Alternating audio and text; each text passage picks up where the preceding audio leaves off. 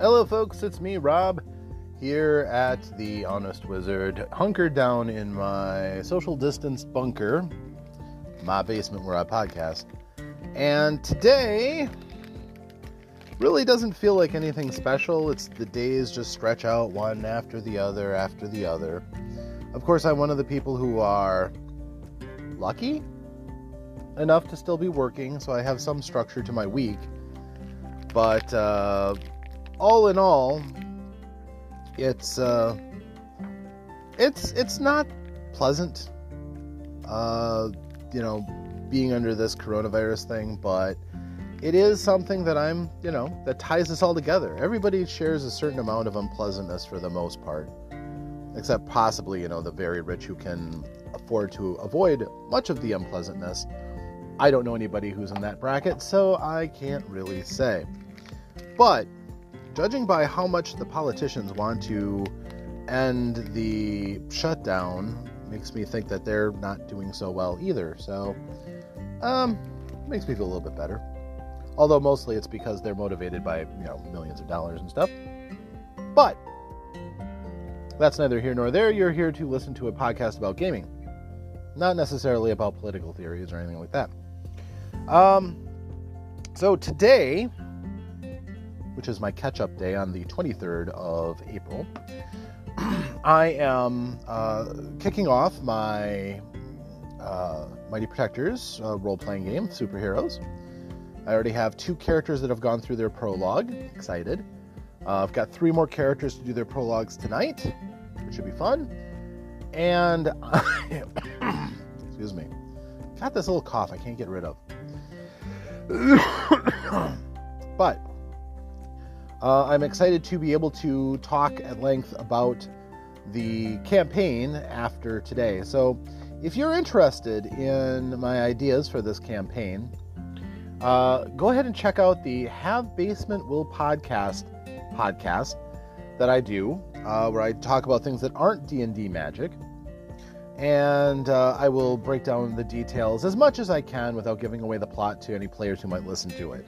But still, we'll talk about the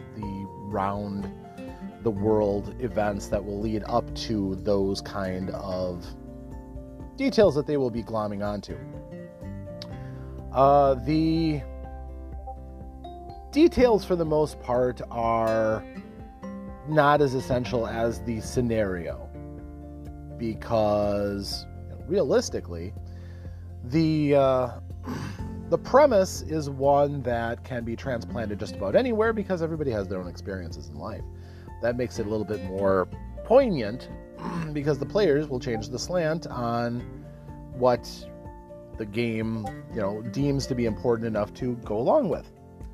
So that's fair.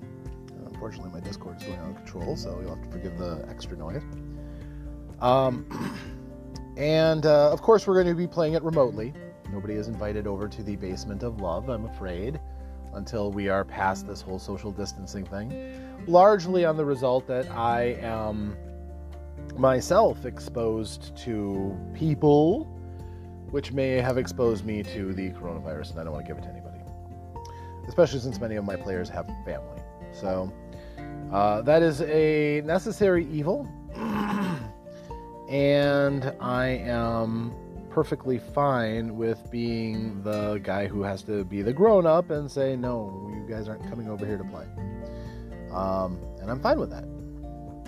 Even though I have players who would definitely volunteer to still come over if I said, yeah, we're going to play at my house. Just get over here, park in the driveway, and Casa La Gustafson, and we'll play. I don't care about their social distancing stuff. No, that's how you remove any good work that's been done to try to isolate and prevent the spread of this whole thing. So no, I think responsible gamers should prove to be the intelligent nerds we're supposed to be and just say, no, we are not going to do that. So that's my viewpoint. And honestly, Discord is what we're using tonight because it's mostly going to be voice chat. Most of my players don't use webcams, so there's relatively little merit on using the much more unstable Roll20. Much more is a little bit of an exaggeration. It's been, the time we relied on it, it was a little dodgy. But we're going to hope that moving forward, it's good. Although the nice thing about superhero games is that often they don't really do well with tactical situations. When you have characters that can fly, when you have characters that can super leap and go from one end of the board to far past the other end of the board, that can be daunting to try to present in a tactical situation. Unless, of course, your tactical situation just uses a map of the world and you put pins in where people can be. That's obviously an exaggeration, and the scale that we're playing at isn't that much. But it's still an important distinction to make, that sometimes those tactical situations, with the right groups, really don't work out all that well. On the other hand, a couple people's powers do lend themselves more to tactical use. For example, one person has repulsor blasts, which, unlike Iron Man, which seemed repulsor blasts are a generic energy attack, his repulsor beams actually are supposed to be able to knock things away without harming them until they hit something hard that doesn't give. In this case, that is exactly what my player has for his powers, and if there is no way of knowing what is behind them so that you can find out what they hit that doesn't give, it can lead to some letdown, as you just basically knock somebody out of the scenario with that power. And he can wallop them for quite a distance, honestly. Considering that most people have a relatively minor mass effect to stopping them from resisting being launched, he's going to be sending people out, going the distance.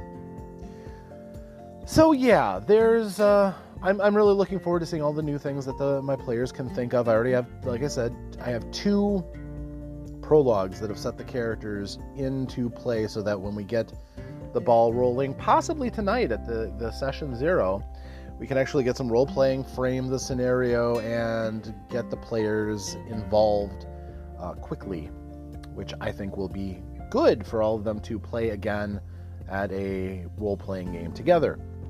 Not that we haven't been doing it in every other game of 5th edition D&D that we've been doing, but again, combat has been extraordinarily limited because none of us really relished the idea of doing a battle over online.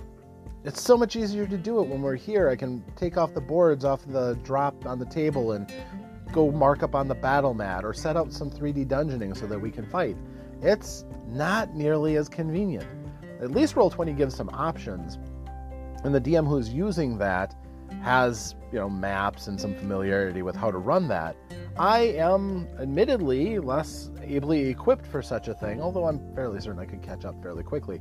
I still don't look forward to it. I would much rather be doing this down here in my basement. So here's hoping that eventually, the wiser heads come to a point where they deem that it is safe for us to crawl out of our bunkers for a lot of reasons. I mean, all of us are going a little stir crazy, honestly. We miss the things that we used to take for granted. I haven't been to half-price books in so long. It's like, when I go there, I want to go with a truckload of money and just buy. And that's not a good or healthy viewpoint, but that is what I'm feeling and what I'm experiencing, and I know many of you are. So that's my thoughts.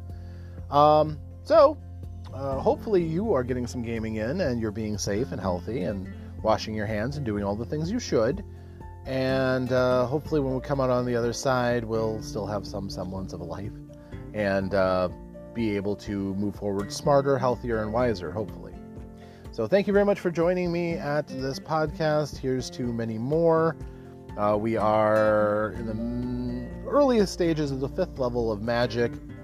After this level, we lose the Paladin and Ranger classes that are only half casters, so things might go a little bit quicker, although the Wizard spell lists widen out incredibly to a level that a lot of people will never get to. It's funny. But I will talk to you after 10 more episodes. So, farewell.